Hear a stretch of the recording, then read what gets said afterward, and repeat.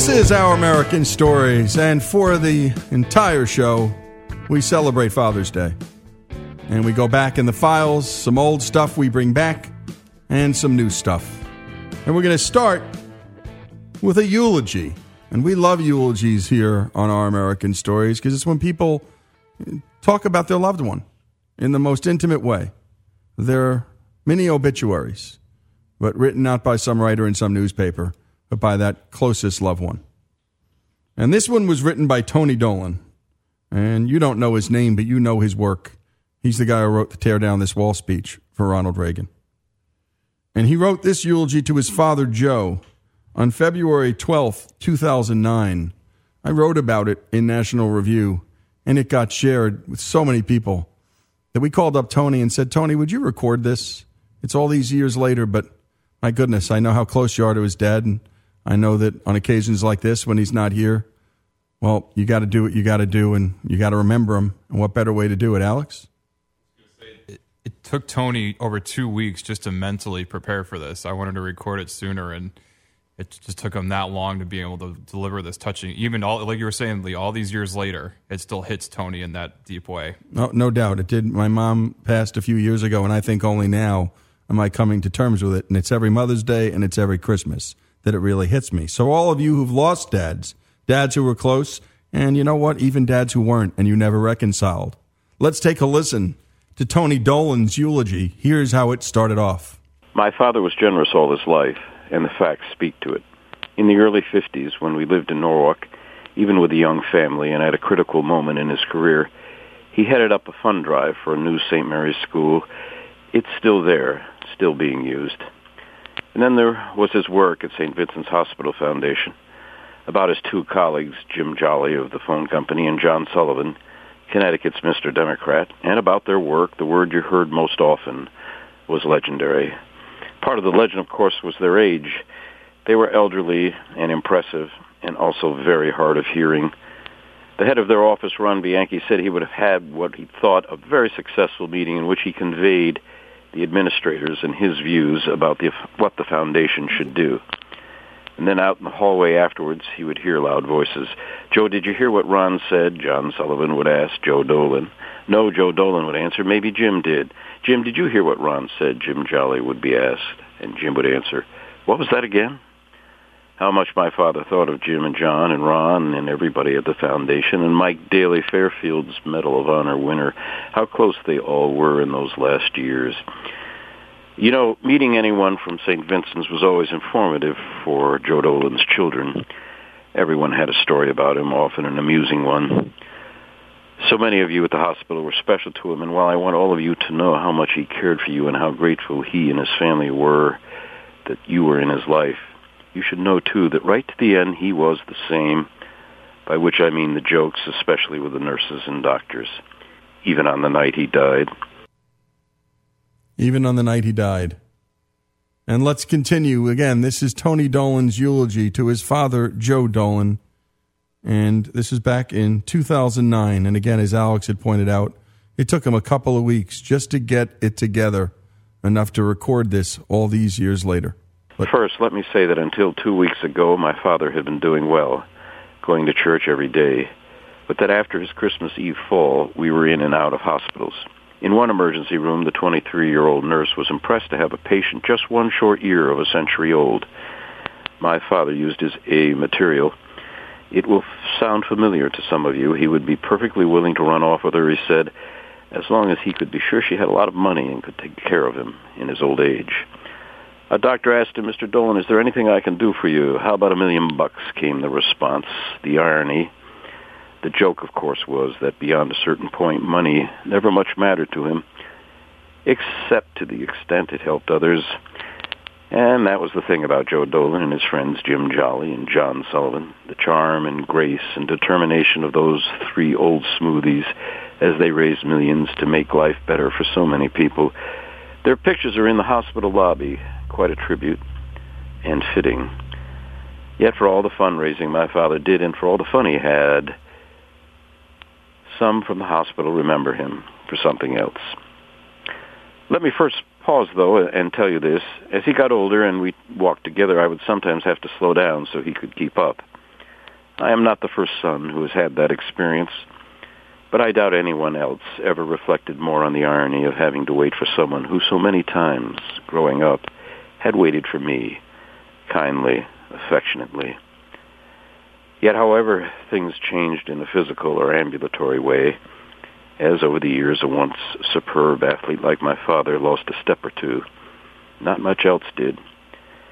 It's a wonderful thing to say about a parent. I think my sister Maisel and my brother Terry thought so too. I mean that we were always learning from him. Right to the end, I always felt I was trying to catch up, and that he was there waiting for me, kindly, affectionately. He was there waiting for me, kindly and affectionately. And so if you're a father listening to this, take heed, learn, listen to the son's affection. And when we come back, we'll hear more from Tony Dolan's remarkable eulogy. Again, he was Ronald Reagan's chief speechwriter for 8 years. And this was his best ever. And again, this was the eulogy he delivered when his father was buried. And again, his dad, Joe, died on February 12th, 2009. Not a famous man, but my goodness, in that neighborhood in Hartford, Connecticut, at St. Vincent's, famous indeed for his generosity, for his life, a life so well lived. And by the way, we're not going to have all rosy Father's Day stories here, because my goodness, for everyone who had a father like Tony Dolan had, there are many of you who had just really terrible dads, or absent dads, or cruel and mean ones. And we'll get into some of those stories too. We don't just put on the old rose-colored glasses here in Our American Stories. This is Lee Habib, and when we come back, more from Tony Dolan, eulogizing his father, Joe, who passed on February 12th, 2009.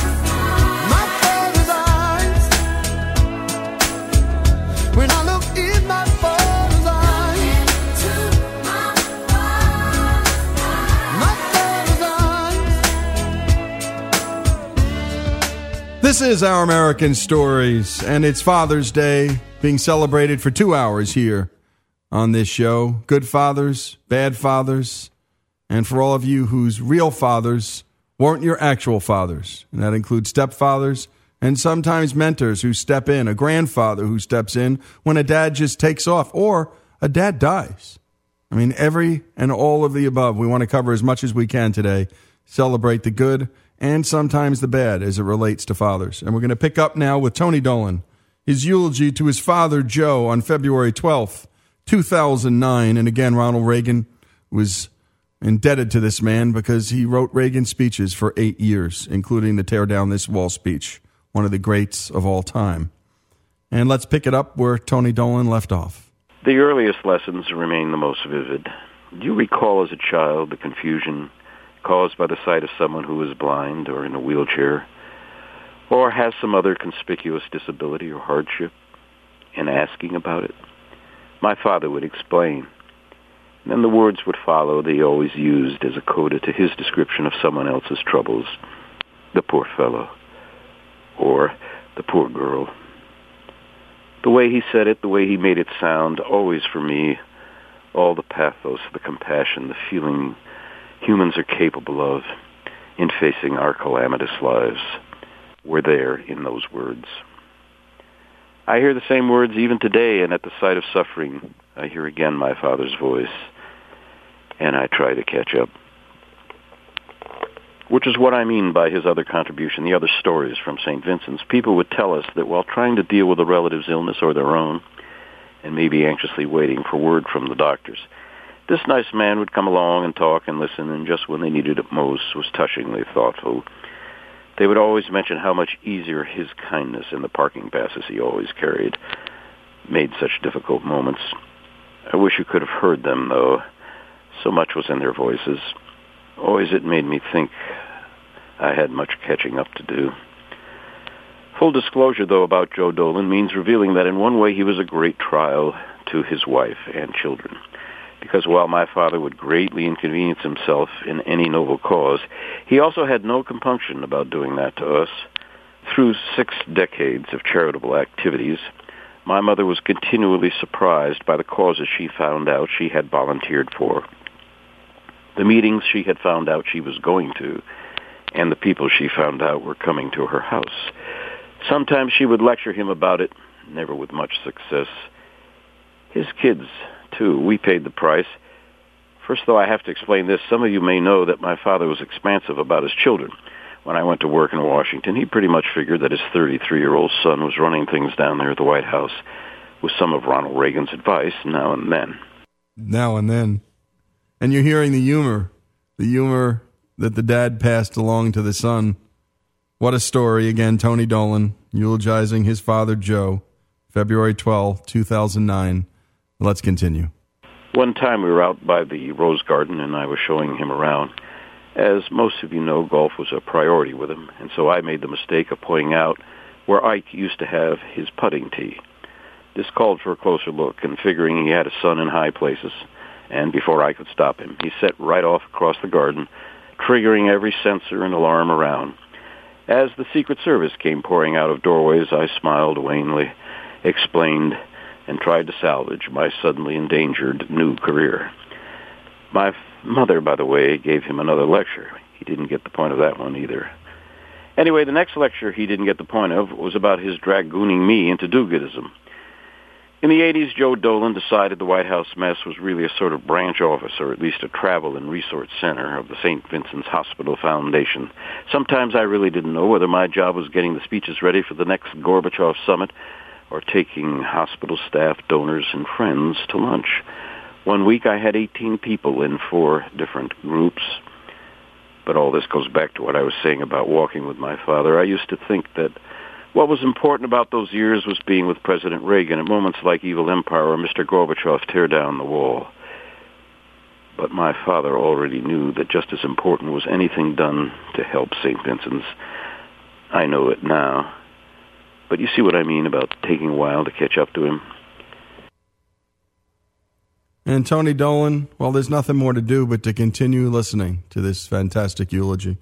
In his business life, he had been no different. People who worked for him at Sears, he was manager at stores throughout New England, or at Warnaco, told us how good he had been to them. And he was ahead of his time, too. Back in the late 50s or early 60s, he was getting awards from the NAACP. When I asked him about it, he said he was puzzled. All I tried to do was to be fair to people, he said. Though even those who worked for him kidded him, he was originally from Boston, by the way, a slashing fullback. Boston Latin's yearbook said. He studied classics and German at Boston College and been offered a teaching fellowship at the University of Heidelberg, but somehow ended up in retail. So he found life hard in southern Connecticut. He had kept his allegiance to the Red Sox, and the Yankees were there, and his cross. When he was promoted to the Bridgeport Sears, the Norwalk store's display artist did a wonderful sketch of him with $1 in his pocket and the words, "It's not that I'd eat the money, it's just closer to Boston." He took a lot of that same kidding at his club, Brooklawn, though there he was also respected for his prowess at a game that frustrated so many others. At 77, he was Brooklawn's senior flight champion. And even after that, he played a great game for many years, and the golf magazines wrote about him shooting his age or under. Some of those he played with said they had a hard time explaining to their friends and family how they lost that morning's game to a 90-year-old. It would be tough to explain. And I love the fact that he was so humble. You know, winning that NAACP award ended up being a big deal. He was fighting some of the great racial segregation in the North. Not written about much. Northerners like to write about racial injustice in the South as if it didn't occur there. And what does his dad say? All I tried to do was be fair to people. That's it. Let's hear some more from Tony Dolan. Some think country clubs are snobbish. My father's friends were self-made. He was close to so many of them, and they to him. They looked out for each other. They were the best of their kind. It was a privilege to see such wonderful fellowship. He owed Brooklawn, too, for happiness, the bliss he found out on the course. And sometimes when you go by, think of him. Say a prayer if you can. On his 90th birthday, the club and Ralph Lostocco gave him a party. And then, and most of all, just a month before my mother died, a storybook finished for them that my sister and I got to see, a dinner at Brooklawn in Joe Dolan's honor.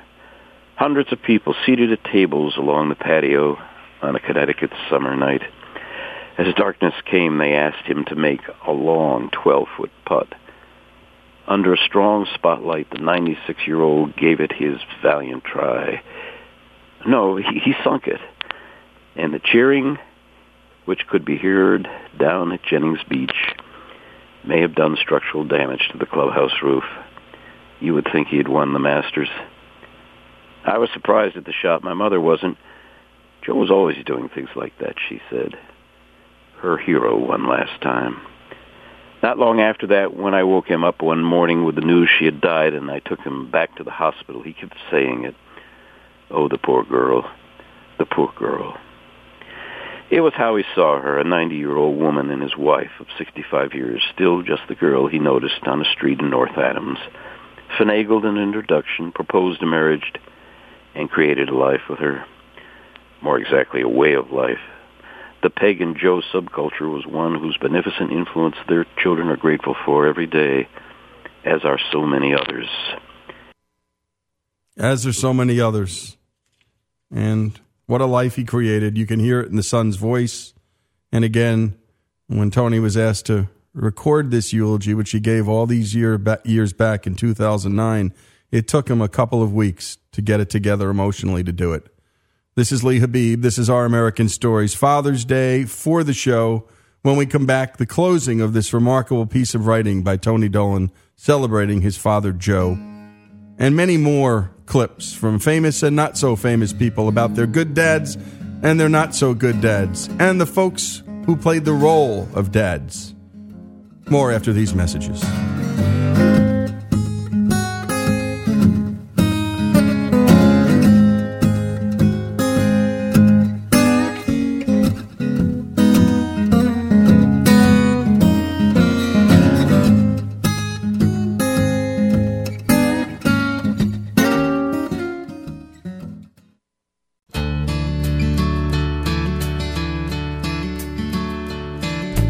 I sent home from school one day with a shiner on my eye. Fighting was against the rules and it didn't matter why. When Dad got home I told that story just like I'd rehearsed. Then stood there on those trembling knees and waited for the worst. And he said, let me tell you a secret about a father's love, a secret that my daddy said was just between us. He said daddies don't just love their children every now and then. It's a love without end, amen. And amen to that. This is Lee Habib and this is Our American Stories.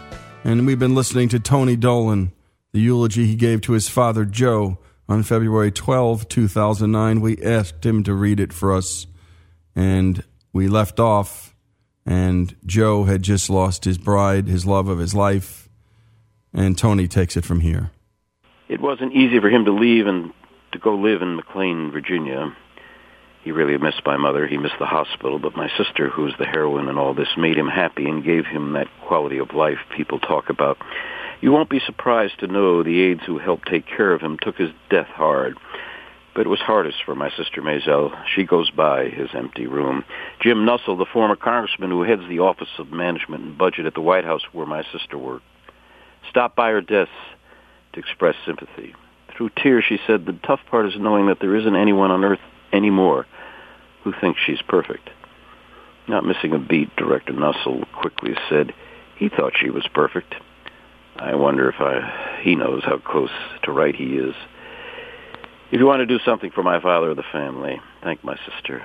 Through the burdens and joys, she was something. But she's right about him, the way he felt about his kids. At the first Christmas dinner without my beloved brother, Terry, he wept. Got another lecture from my mother, which, of course, had less chance of succeeding than all the others.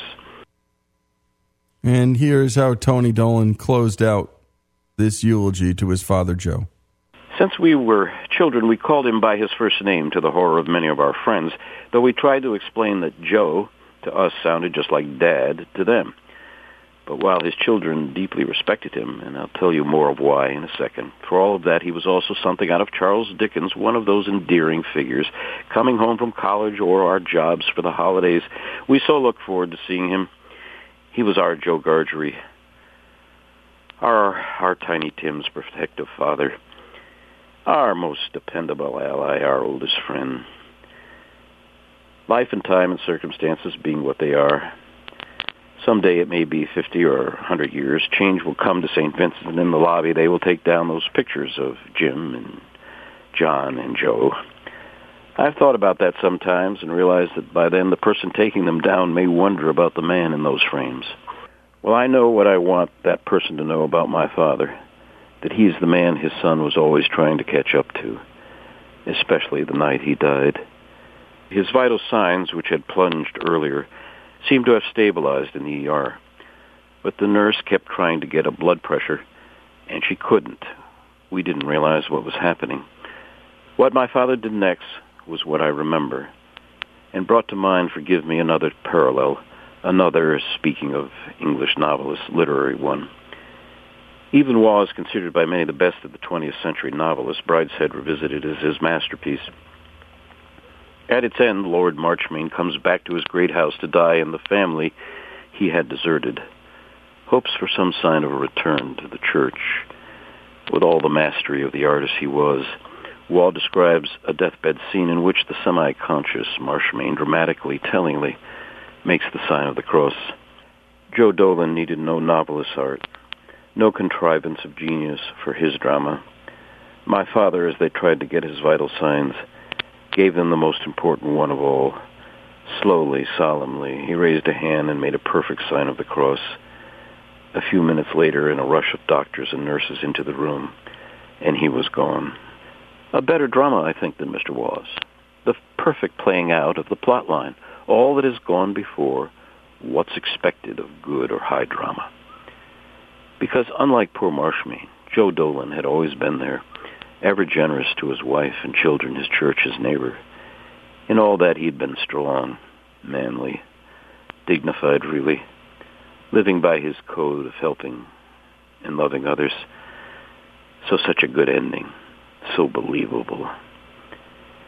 The man in the picture in St. Vincent's lobby, then, that's who he was. The man I was always trying to catch up to.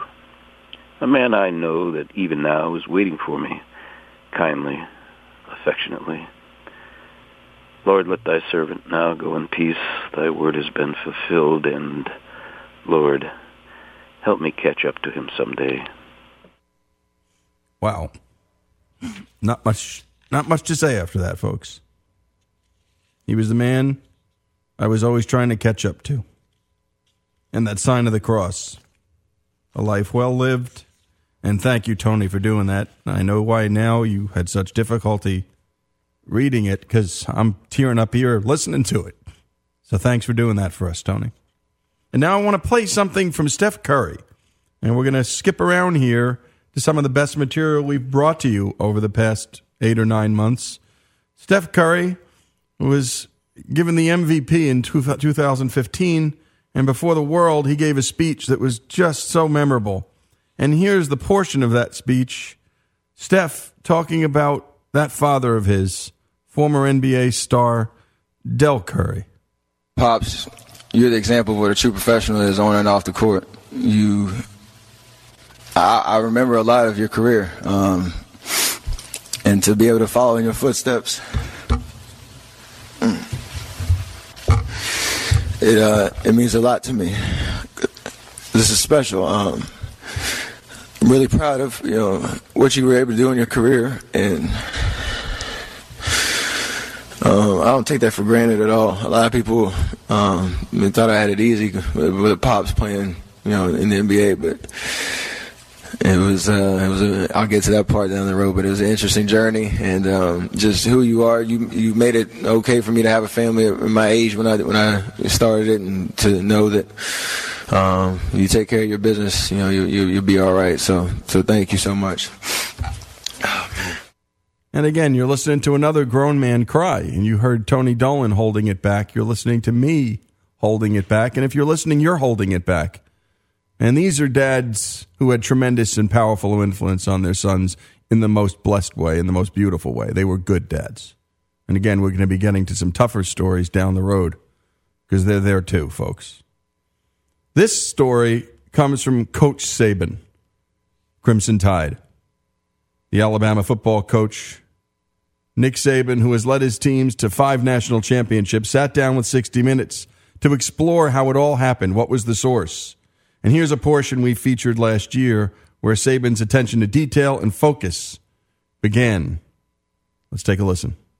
So, where did Nick learn all of this? Well, it turns out his dad, Nick Sr., who coached the Black Diamond Pop Warner football team at West Virginia, the small town where Nick grew up. Nick remembers those long, hard workouts of his dad and a particular hill near the old football field. It was like a 3-level hill, and it's almost straight up.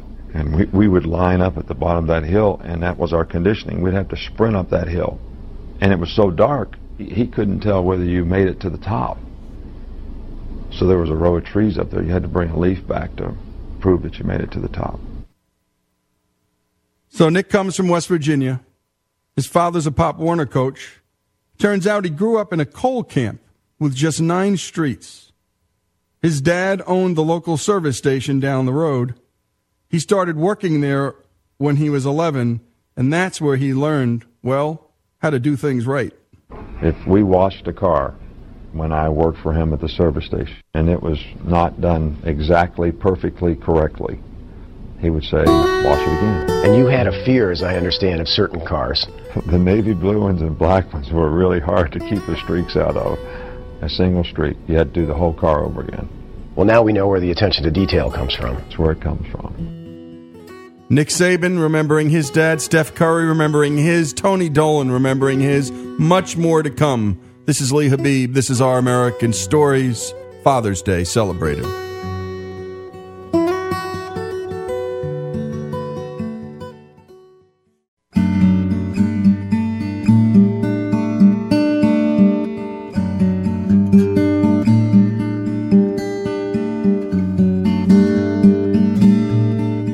This is Our American Story, celebrating Father's Day.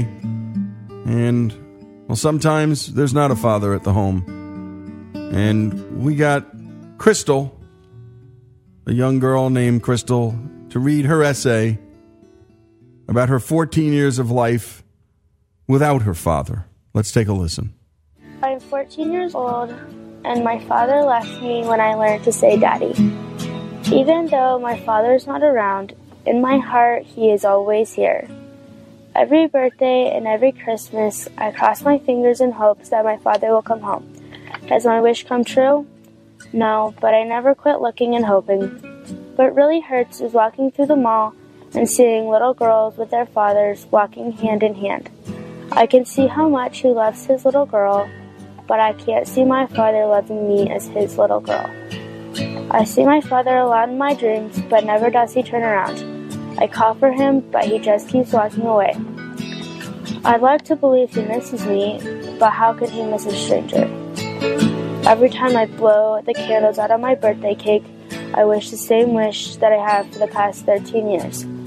I wish that stranger would turn around and look at me. Maybe if he saw all the pain and suffering from living without him in my eyes, he would become a part of my life. For now, all I can do is to wish and never give up hope, for hope is all I have to hold on to.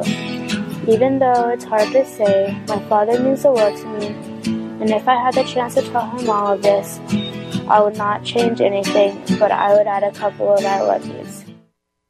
But I would add a couple of I love yous, and my goodness, if you're listening to this, if you're that dad, get home. And that's any dad, by the way, not just Crystal's, any of you who are absent and you know who you are. And by the way, any of you who grew up with an absent father. It's just tough. It's really tough. And hopefully you found that other dad, that stepdad or that other man who stepped in and filled in at least some father role for you.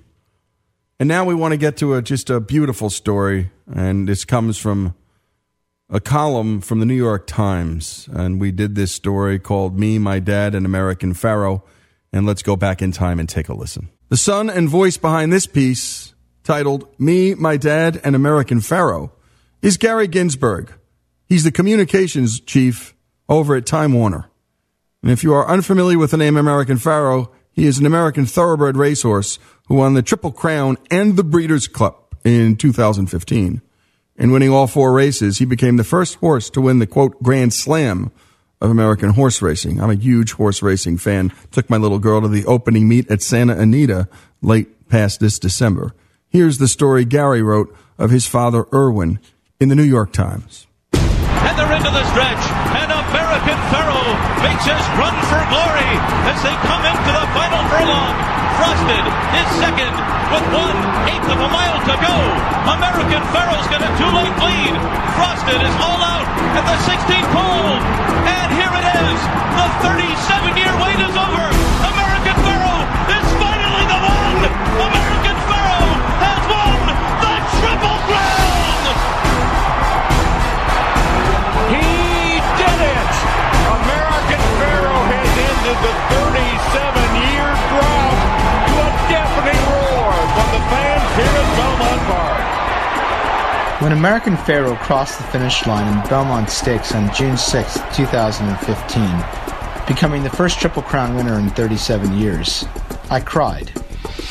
After talking with friends who also watched the race, most of us men in our 50s and 60s, I discovered I was not alone.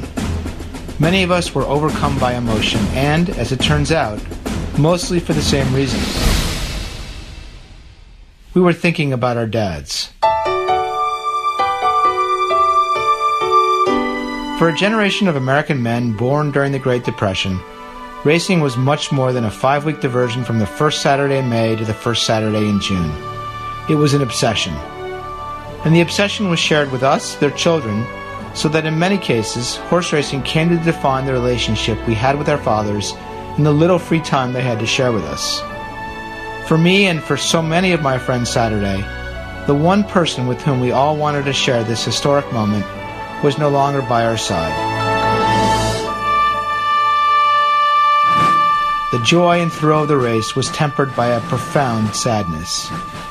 My dad, Irwin Ginsberg, has had 4 great passions in life: the law, tennis, his family, and thoroughbred racing, though not necessarily in that order.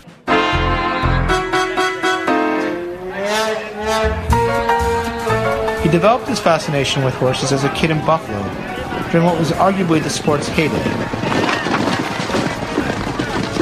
Following the exploits of horses like War Admiral and Citation, between the ages of 7 and 18, he had already witnessed an astonishing 5 Triple Crown winners, and he was hooked. He wanted to make sure I got hooked too. It's a beautiful morning.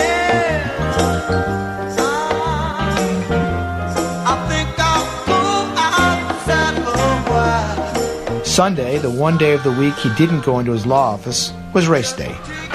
We'd pile into our Chrysler New Yorker and head from our home in Buffalo to the Fort Erie racetrack in Ontario. Once there, Dad would walk me through the intricacies of the racing form, speed ratings, past performances, class levels, before placing a series of exotic bets on the fillies and mares traveling the hard-bitten Southern Ontario race circuit.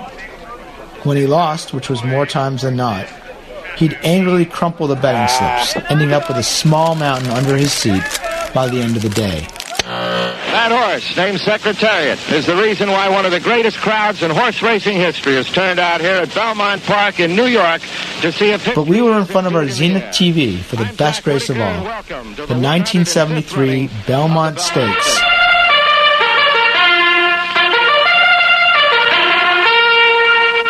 Secretariat had already run the fastest Kentucky Derby and Preakness in history and came to the Race of Champions as the prohibitive favorite. For my dad, it represented the best chance to end a 25-year Triple Crown drought. My 11-year-old self sensed the moment's historic significance, so I brought my tape recorder. And you will see, and Secretariat being led, number is 2, but he goes into the number 1 post. Listening to that cassette today, I can hear the tension in my father's voice as the horses make their way to the starting gate. Move! He yells at me to move away from the screen, though the race is still a minute from post. And we're ready to go for this tremendous Belmont Stakes. Then the race starts, in line, and they're off. And it quickly becomes a two-horse contest, with Secretariat pulling away after the half-mile pole. We're quiet at first, but the silence breaks when I shout, "He's going to win!" My father shushes me, and we both go quiet again until Secretariat rounds the final turn. Secretariat is widening now. He is moving like a tremendous machine. Secretariat by 12. Secretariat by 14 lengths on the turn. Sam is dropping back. My father starts repeating, "Oh my God, oh my God." But Secretariat is all alone. He's out there almost a 16th of a mile away from the rest of the horses. Well, I'm unable to control my prepubescent excitement and begin screaming again at the screen. Secretariat has opened a 22-length lead. He is going to be the Triple Crown winner. Here comes Secretariat to the wire. An unbelievable, an amazing performance. He hits the finish 25 lengths in front. In the years that followed, we watched Seattle Slew and Affirmed win their Triple Crowns and continued our Sunday traditions at the track. Eventually with me adding to the mountain under our seats thanks to my paper route earnings. Then I left Buffalo for college, law school, and life in New York, and another Triple Crown drought set in. A decade ago, my father found out he had Alzheimer's. His mom, dad, and brother had all had the disease. He had feared it his entire adult life, and now he was to suffer the same fate. He was forced into a retirement he never wanted. But his love of horses endured. 3 summers running, I took him to the Saratoga racecourse until the betting became too complicated for him. But the Belmont still held a special place. Even as his brilliant mind declined, twice he managed to travel by himself from Buffalo to New York with hopes of witnessing one more Triple Crown alongside his son. And twice we were denied. Standing side by side, watching first Smarty Jones and then Big Brown lose in heartbreaking fashion, were among the happiest moments of my dad's retirement and of my adult life. Victor, you just won the Belmont Stakes, and with it, ended the 37-year drought and got your first Triple Crown finally. Just after the Belmont this year, my face still flushed from crying, I called my mom in Buffalo to see if Dad had watched. No, they hadn't watched the race. He wouldn't know a horse from a rabbit, she said. Instead, they were sitting at the table, having dinner. My father oblivious that his 37-year wait for another Triple Crown winner was over. Well, you might not be able to feel how fast he's going, but I can feel how happy you are. Let's go to Kenny Rice. I started to cry all over again.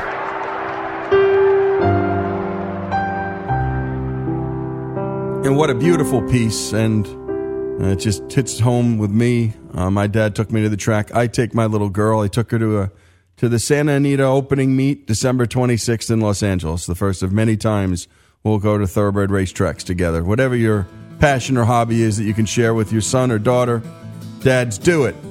This is Lee Habib. This is Our American Stories, celebrating Father's Day. More after these messages.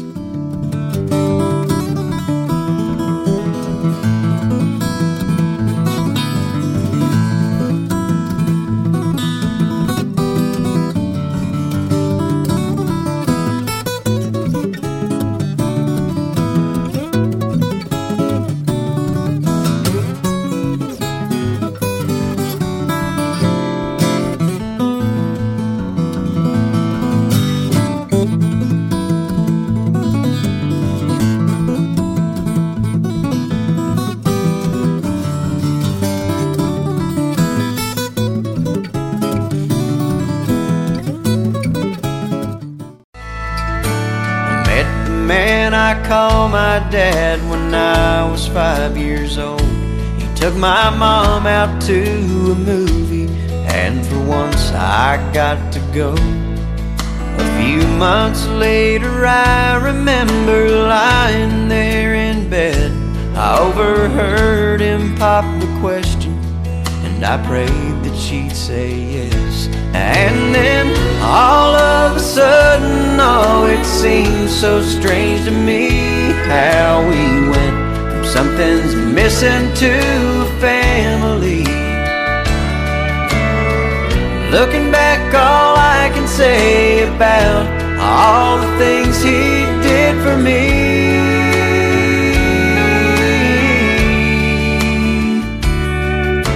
is I hope I'm at least half the dad that he didn't have to be.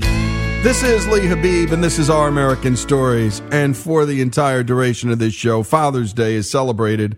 And we're going back and looking back on the files of some of our best stories. Good dads, bad dads, you name it.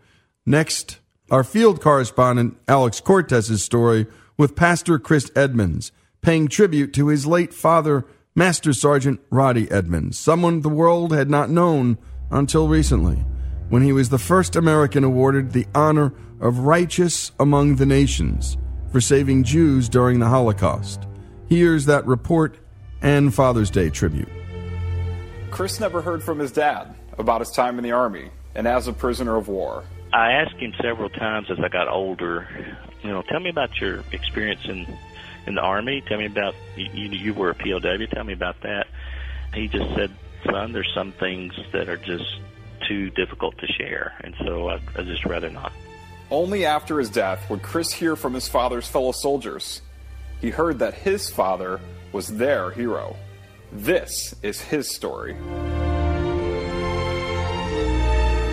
He was part of the Battle of the Bulge. They had shipped the men over. He was in the 106th Division, the 422nd Regiment, and they had shipped them over to replace men on the front lines, and they got there sometime in December of 1944. Take cover!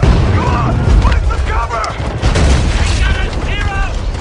And December 17th of 1944, that's when the drive from Germany, the German forces began to move offensively against the American forces and the Allied forces. So it basically was, they were overwhelmed and overpowered because they didn't really expect it. It was kind of caught off by surprise. So he was captured on December 19th. He, along with most of that regiment, the 422nd Regiment, were either captured or killed. All right, men, fall in! The Nazis put Master Sergeant Edmonds and the 1,275 soldiers he commanded into a camp, and then into a second camp called Stalag-9 A.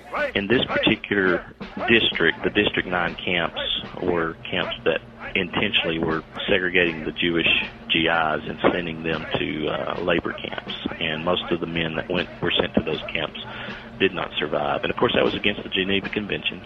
So when we get to that camp, my dad, because of his rank, becomes the senior commander of the camp. According to testimony, he was the senior leader, the senior commander of the camp. The day following their arrival, as always, they're supposed to fall out. They're coming in! Well, they got an announcement over the loudspeaker system. They had loudspeakers in each of the barracks the night before, and they asked that only the Jewish POWs fall out for the morning roll call. And Mr. Lester Tanner tells me that immediately my dad said, we're not going to do that. And he sent orders throughout the barracks to have all the men fall out the next morning. We're all in on it. And we're all in on it. And so the next morning, all the soldiers of the POWs fell out, and there were approximately 1,275 men there, and they're all standing there before the barracks. And Lester says that the commandant came over to my dad and was furious, and he said, all of you can't be Jews. And then Mr. Paul Stern, who was also there standing close by, said, my dad responded, we are all Jews here. Oh, so... And then the commandant, obviously still very angry that this American had the audacity to disobey an order. As I was saying, said, I'm asking you to command your Jewish men to step forward. And my dad's response was, according to the Geneva Convention, all that's required is name, rank, and serial number. So that, again, infuriated the commandant. He was a major. He pulled his gun out of his holster and pressed it into my dad's forehead, and he said, "You will have your Jewish men step forward immediately, or I will shoot you on the spot."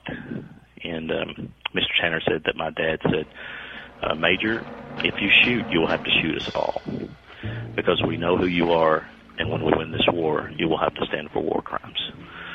So Mr. Tanner said that the major blanched and turned blood red, and what seemed like a very long time, but it wasn't. He stuck his gun in his holster, turned, and walked away. And then they all went back into the barracks and cheered my father. It was a moment too difficult for Master Sergeant Edmonds to share with his family. But Chris also believes his humility had something to do with it. He wasn't one to brag. He wasn't one to go around and share stuff like that. Probably even today, if he were here, he'd be saying, "What's the big deal? I did what I was supposed to do. I did what anybody else would do, and I'm glad it worked out." He just would not think it's a big deal, but I think it's a big deal, and I'm so grateful that he did it. What drove Chris's dad as a human being? He was the real deal. He lived by his faith in God, and it's even mentioned in his diary. He brought back 2 diaries from his time as a POW. In that, it's mentioned, really how bad war is and how much he wants to get back to where he can just serve God. Many would say you can in war, and that he did in that extraordinary moment, and in more ordinary ones, but ones that surely provided great comfort to his men in such a great trial. He even had a list of religious services that they were trying to conduct during the time of their being imprisoned. And he had Catholic written there, Protestant, Jewish. So evidently they tried to have some kind of religious services as well. Chris wanted to share this final thought about his dad's story. It's not just about Dad and his story. Obviously, I'm so proud of what he did, but it's also the story of the men who stepped forward as well. Every one of those 1,275 men who stepped out had a choice, and they made the right choice as well. That's the power of one man's leadership. A leader we can all be, each and every day. For Our American Stories, I'm Alex Cortez. And that's just some great work, Alex, and the whole team here at Our American Stories does such great work. Father's Day stories, the good, the bad, the ugly, and the beautiful. This is Lee Habib. This is Our American Stories.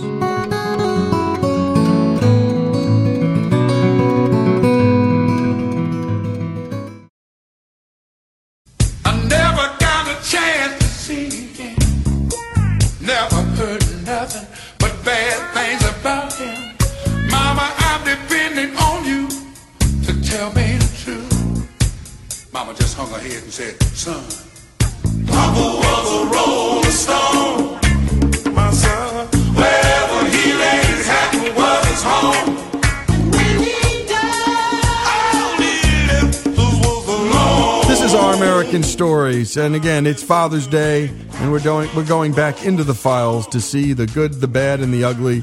And this is a tough story, one we did a while back, and it's a past conversation with Reginald Dwayne Betts, who was in prison and is now an acclaimed poet and the author of a book, Bastards of the Reagan Era. And by bastards, he means it literally, children of the 80s who grew up without fathers and father figures. Let's take a listen. You know, on the subject of fatherhood, I wanted to play a clip of you reading from your new book, Bastards of the Reagan Era. It's a poem called Prophets of Rage. Let's take a listen, Dwayne. This dance we do, it borders on insane. We all have names we let bravado mask. Think Cassius Clay becoming Ali. Blameless that we paid a human gal on shame. That's why Raymond became Ray Ray. Why Charles became Big Slim, then Chucky, Pork Chop, Black. Not Charles, nah, never Charles. Always in search of room, escape. A way to run and claim the blocks that buried us. Launched us on this, a flight from freedom. But I digress. We were all running down demons with our chest out, fist squeezed the hammers, and I was like them, unwilling to admit one thing. On some days, I just needed my father. On some days, I just needed my father. You know, you talk beautifully about your mom, but talk about that last sentence. Yeah, I don't know. I think I didn't understand what fatherhood was in a real way until I had sons. You know, I think I really just wanted to, in that line, and again, that line is not necessarily just about my life, but in that line it's trying to own this idea that something, sometimes what you hunger for is to be able to rap with your pops. You know, sometimes what you hunger for is to be able to get wisdom and advice and maybe absurdity from the man that helped bring you into the world. So I didn't understand that for a long time. In fact, I argued with people about whether that line should be in the poem because it seemed like if it was casting blame, and instead of thinking about the systemic problem, it was trying to put the onus on, like, the absence of one father.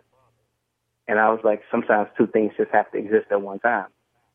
And I think I've gotten profound joy out of being a father. You know, as frustrating as it's often been, it's always been more than that. I've always, you know, I got to walk to, you know, Lake Michigan today with my son. And I think that was just a beautiful experience that means something. And I think that it's hard to sort of place value in that. And I think that it's dangerous to ignore the fact that means something. And now here's a story of a father who was there for his son and for so many other boys. In the nearby town of Tupelo, Mississippi, we broadcast from a small town, Oxford, Mississippi, just an hour south of Memphis. This is the story of Brooks Eason and his dad. Our field correspondent, Alex Cortez, recently met a Jackson gentleman, the aforementioned Brooks, at an airport. They'd never met before, and the conversation went to Brooks's dad and what he meant to him. What he said was so moving that we actually asked this total stranger to share his final thoughts on his dad.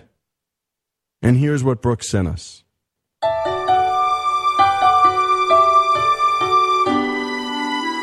I grew up in Tupelo, Mississippi, best known as the birthplace of Elvis Presley. I learned my love for camping from my father, Paul Eason, the finest man I've ever known. Daddy also grew up in Tupelo. He started college at Ole Miss in 1939. After Pearl Harbor, he increased his workload so he could finish early and join the Naval Air Corps. He graduated in December 1942, a semester before the rest of his class. By the time Daddy finished flight school and got his wings, the air war in the Pacific was in high gear. He wanted to go, but the Navy brass had other plans. Daddy had done too well in flight school. He was assigned to be a flight instructor, to teach others who were bound for the Pacific. Daddy protested and made his wishes known, but to no avail. He stayed behind, never leaving the States. After he was discharged in 1946, Daddy took advantage of the GI Bill and returned to college for one more semester, the one he'd missed, and one more football season. During the week before the game between Ole Miss and arch rival Mississippi State, Daddy and several other veterans printed antagonistic leaflets to drop on the Mississippi State campus. 6 of them drove the 50 miles to Tupelo, rented 3 planes, and flew south to Starkville. In their first pass over the school, the 3 planes complied with FAA altitude requirements. But it was a windy day, and the first drop of leaflets scattered widely. Most did not even land on the campus. For their second pass, the planes swooped low, ignoring the rules. The pilot in the lead plane, who had flown a P-47 over Europe in the war, flew so low his passenger later said he'd looked up and seen the top of the school's flagpole. The leaflets were dropped successfully and the planes flew back to Tupelo.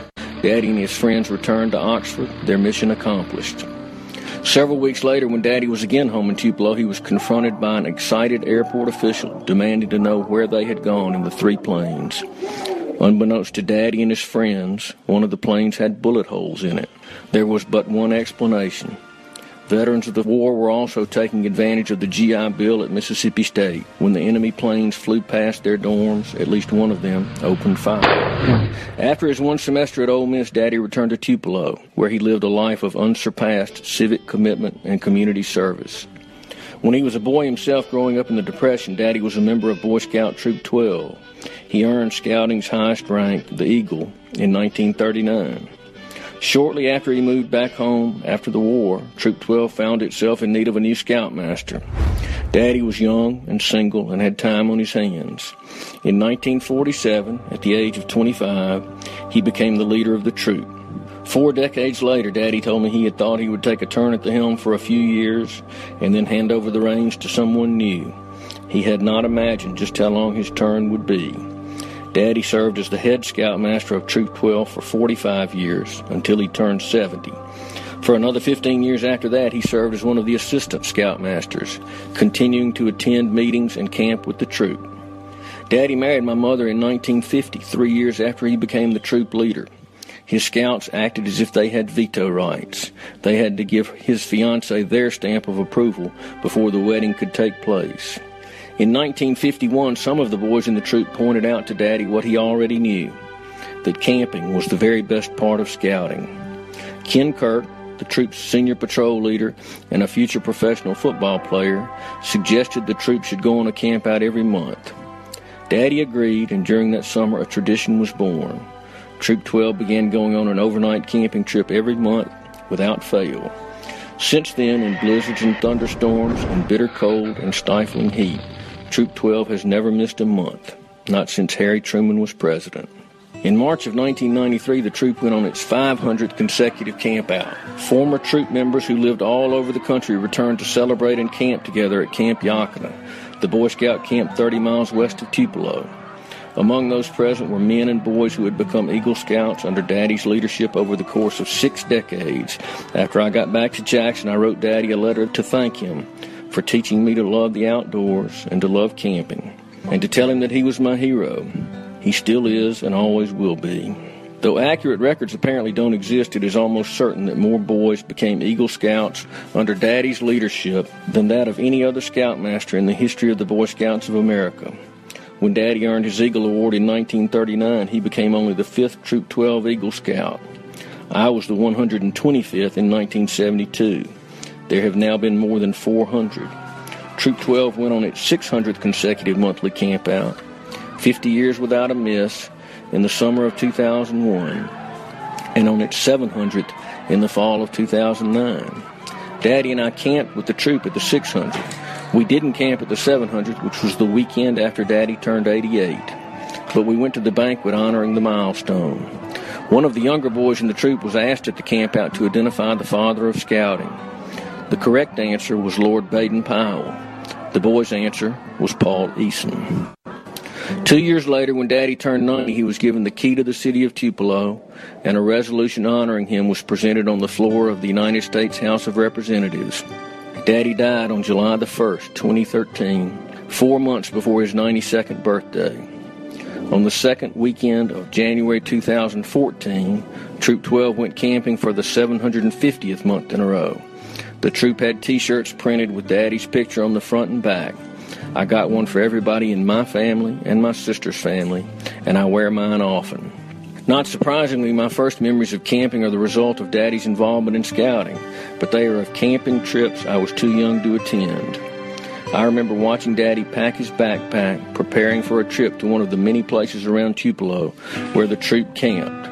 When he came home at the end of the weekend, he would pick me up and rub his whiskers on the back of my neck. I would inhale the wonderful, mysterious smell of campfire smoke, a smell I still love. I couldn't wait until I was old enough to go. This is Our American Stories. 2 great stories, 2 very different stories about dads and the lack thereof. More on Father's Day after these messages.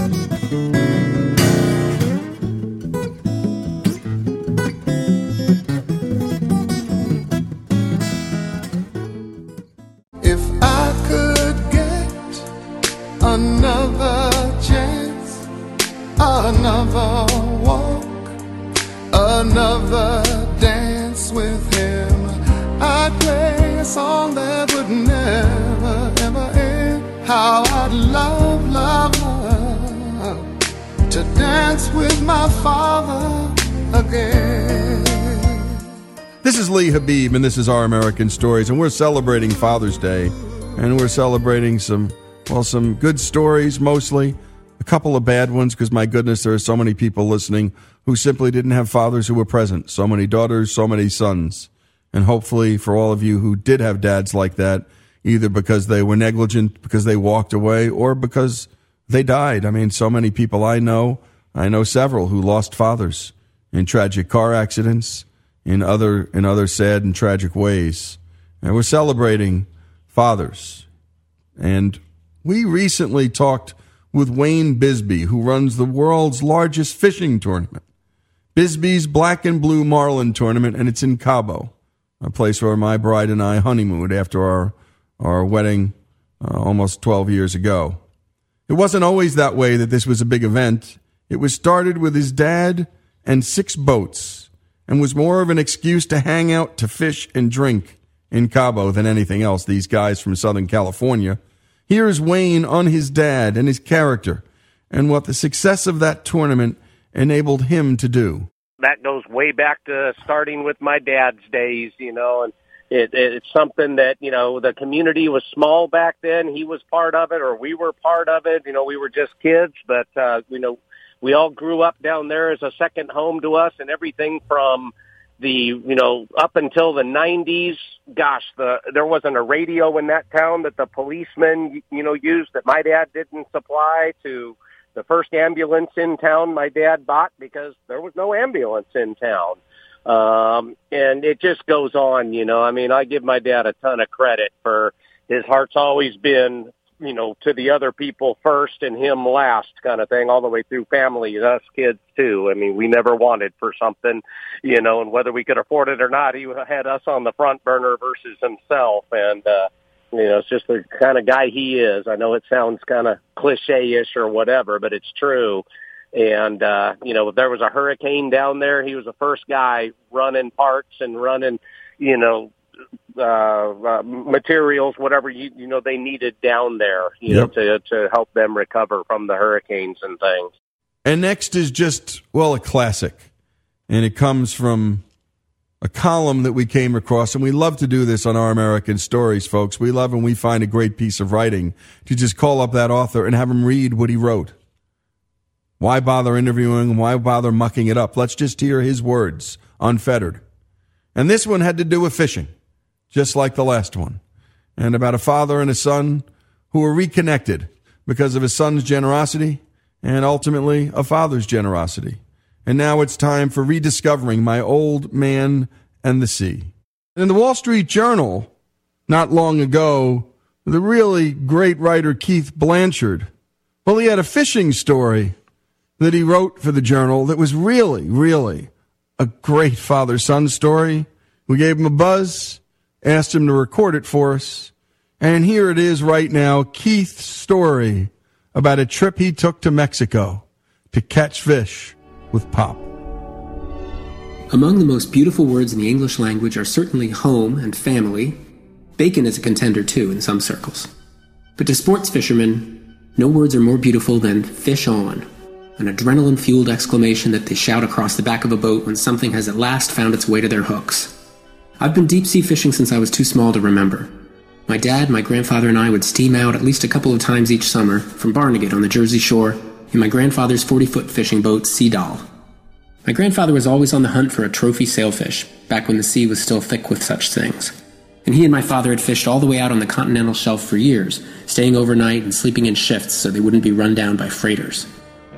But when I came along, they stayed responsibly closer to shore, hunting striped bass and settling sometimes for the much-maligned Atlantic bluefish. These were all sea monsters to the preteen version of me, with their slack jaws and unblinking eyes, flipping over and over on the deck and skidding and slip-sliding into the hold. I'll never forget the raw anticipation I felt when our boat slipped free from the dock in the early morning when it was still dark, foam churning behind us to the thrum of the motor as we pushed North America away behind us. But kids grow up, and life moves on. My grandfather passed away, his boat was sold, and over time I kind of lost touch with both my old man and the sea. And so, decades later, right around the time I turned 40, I decided to stop thinking about it and to organize a father-son fishing trip. It took my dad about 3 seconds to say yes. And what would we fish for? Well, the ocean is filled with wonders. But deepwater fishermen all share one bucket list catch, the marlin, king of the sea. And so my dad and I, with my good friend Roddy, an experienced marlin hunter, found ourselves motoring out past the chalky crags of Baja California's Pacific coast, 3,000 miles and a world away from New Jersey's Barnegat Bay, on the first day of a 3-day fishing trip. Out of the ghostly marina at dawn and into the cold, dewy air of the Pacific, With the ceremonial first beer a little later, we drank a toast to my grandfather, and Roddy gave us the brief. A cross between a shark, a unicorn, and a freight train, marlins often weigh more than 200 pounds, though some monsters are much heavier, and can swim as fast as a car, leaping majestically out of the water when trying to throw a hook. And they're Neptune's own serial killers, eating anything they can smack and stun with that bone-hard bill. They're also smart and worthy opponents that work hard to stay out of your boat, thrashing and slicing at your line with their bills, even fouling your lines by swimming under the hull. Hauling one can take an hour, sometimes much more, of focused work. Your job is to keep that rod bent, reeling in the line when the fish will let you. A few hours in, we lucked out. Fish on! My dad slid into the fighting chair, set the pole, and started winding away. At several points, I jokingly offered to take a shift, but he just growled and continued his determined struggle, ultimately reeling in a nice one, 160 pounds and almost 7 feet long from the tip of the bill to the fork in its tail. We took our proof of triumph photos and released the fish to help keep the population healthy. Later, we celebrated at a bar, where I became acquainted with the awkward feeling of drinking with one's father, while busty waitresses wearing Pancho Villa-style shot-glass bandoliers trot around pushing drinks. I was ready to hook my own trophy, but the second day was more like a nature cruise than a fishing expedition. We saw dolphins and sea turtles, and 2 whales that surfaced together right in front of our boat. Our only fish-on moment came when Roddy hooked a hump-headed, bottle-green mahi-mahi. Back to shore we went to eat our humble, delicious catch of the day. Our third and last day broke cold and overcast. Good fishing weather. The hours ticked by with all of us staring hopefully at the end of the rods, but we just couldn't will that telltale bounce into being. By the time we turned for home, I was at peace with it. A bad day's fishing is still better than a good day at work, right? Then, suddenly, just as we were about to pull up the lines, fish on! I scrambled into the chair and focused hard while my proud dad snapped photos like a maniac.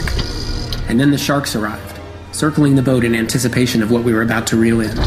Sharks love marlin, especially when humans have helpfully hooked them.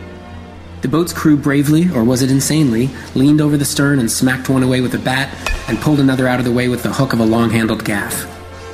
My muscles were in agony and my reeling hand blistered up.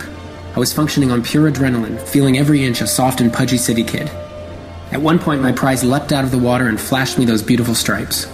Would this marlin be that coveted middle line for my tombstone? Born, caught marlin, died? Or the dreaded one that got away? Today, my marlin, a fiberglass replica of it actually, hangs on my office wall. My dad's replica hangs in his house. Mine was slightly smaller than his, as he will remind you again and again if you let him.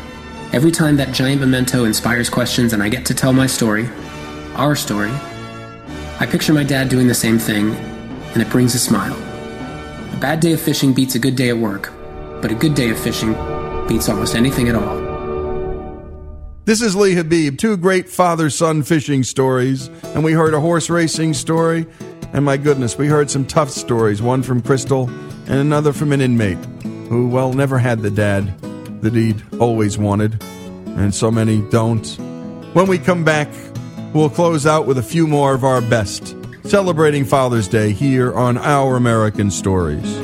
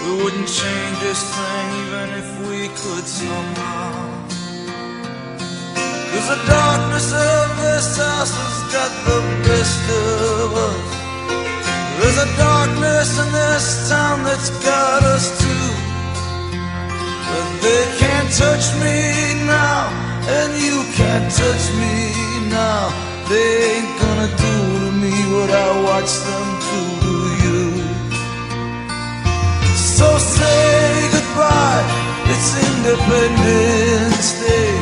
It's Independence Day all down the line. Just say goodbye. It's Independence Day. It's Independence. This is Our American Stories, and if Bruce Springsteen built his career on just one subject, it was the way he wrote about fathers and sons, and I can say that about Arthur Miller, too. Half of his work, fathers and sons, the difficulties of those relationships, the joys, the hardships, and Bruce particularly wrote about the hardships. And that's what drew people to his shows for all those years, and still, I believe, and to Arthur Miller's plays. And we're celebrating fathers, mostly good stories, but some tough ones. This one is a dandy. It's a beauty. Our next clip is about the late Massachusetts State Trooper Thomas Clardy, a father of 7 children who was killed in the line of duty. We brought you his story during National Police Week and brought you the eulogy his friend, retired Police Sergeant Al Toney, delivered at his funeral, a eulogy where he delivered tributes from all 7 of Clardy's children. Sergeant Toney saved the best one for last, from Trooper Clardy's 17-year-old son, Tyler, who, much to all the funeral's delight, brought a laugh and a smile to everyone's face as he divulged the secret moments he long shared and treasured with his dad. Tyler says to me in 2007, he was 9 years old. His father came, they had a birthday party for him. His father came to him, and father says, "Come with me, son." His father took him out. He says, "Where are we going?" They went to the show. Pulled up to the theater and went to the show. Tom turned to Tyler and he said, "It's about time, son. I'm going to take you to your first R-rated movie." So,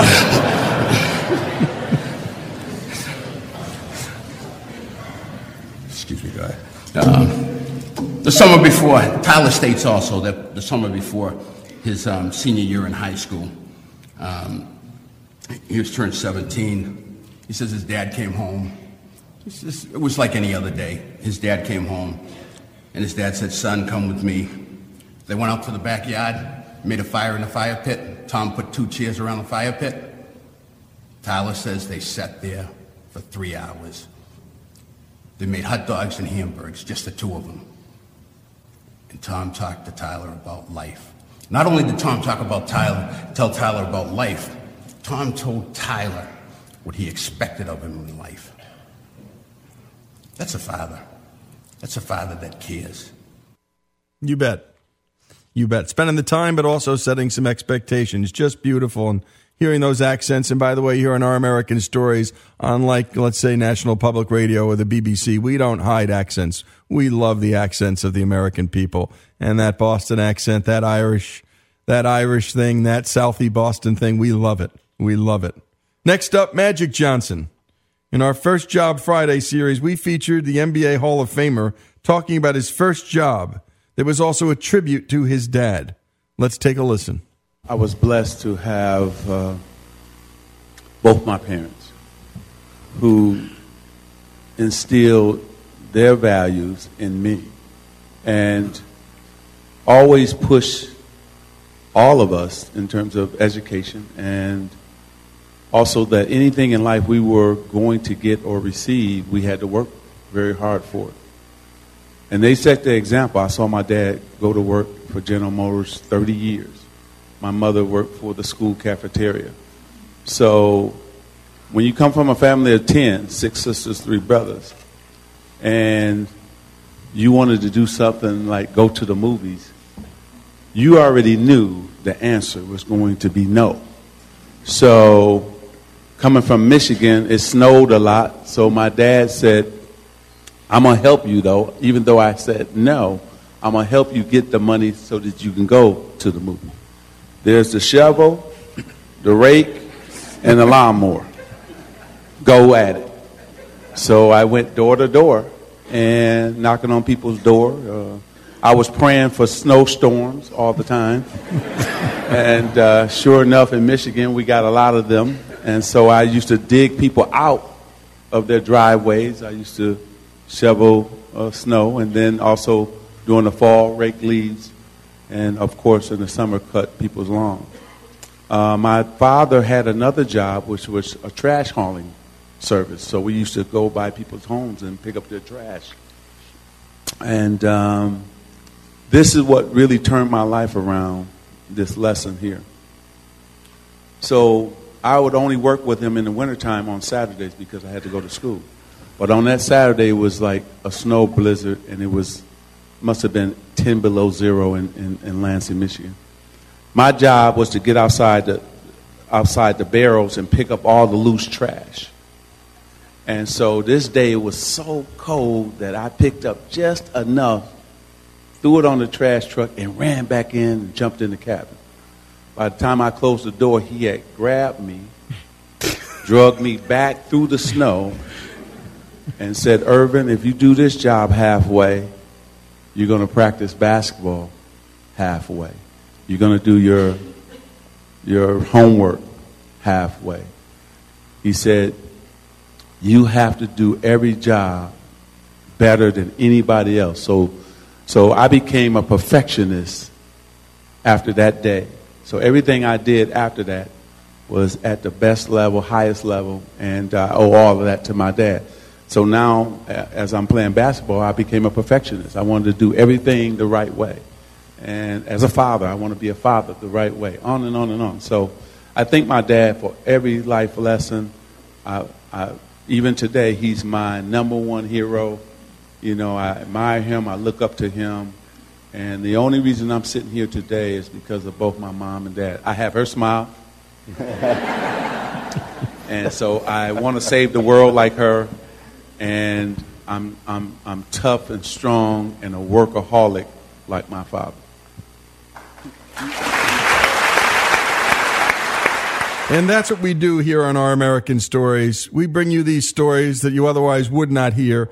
Look, I study basketball. I love basketball. It's my favorite sport, and I played it all my life, and Magic's one of my heroes. I did not know that story. And my goodness, his dad works at that GM plant, and in his spare time runs a trash hauling business. And my goodness, his tribute to his dad, proof of the impact of a loving father on a son. And my goodness, we heard so many stories through the year, the impact of an absent father, and it's devastating. And we heard it over and over again when we were doing some of our prison stories. In fact, it was the same story almost every time. I had no dad. I fell in with some bad guys. I ended up in jail. And so for all of you listening, we are celebrating Father's Day here on Our American Stories. And the good, the bad, and the ugly, mostly the good we want to do, because that's what we try and do, is lift your spirits here on Our American Stories. But we don't walk around with rose-colored glasses. For all of you who did not have that loving father, hopefully you found that other person. Stepdads, if you're listening, thank you for doing what you do and playing the role of father in a boy and a girl's life. We wanted to close things out with a man who became father to so many. And it's a remarkable story. Go to OurAmericanNetwork.org and listen to the whole hour. One of our heroes here on this show and in this network, Chuck Colson. And he's a man who had risen up to the heights of power in the White House, only to fall from grace. And it's Chuck Colson. And he ended up doing all of this remarkable work when he ended up in prison, doing this prison ministry work and saving lives. And here's Emily Colson eulogizing her father, Chuck. Let's take a listen. My name is Emily Colson, and I am very blessed to be Chuck Colson's daughter.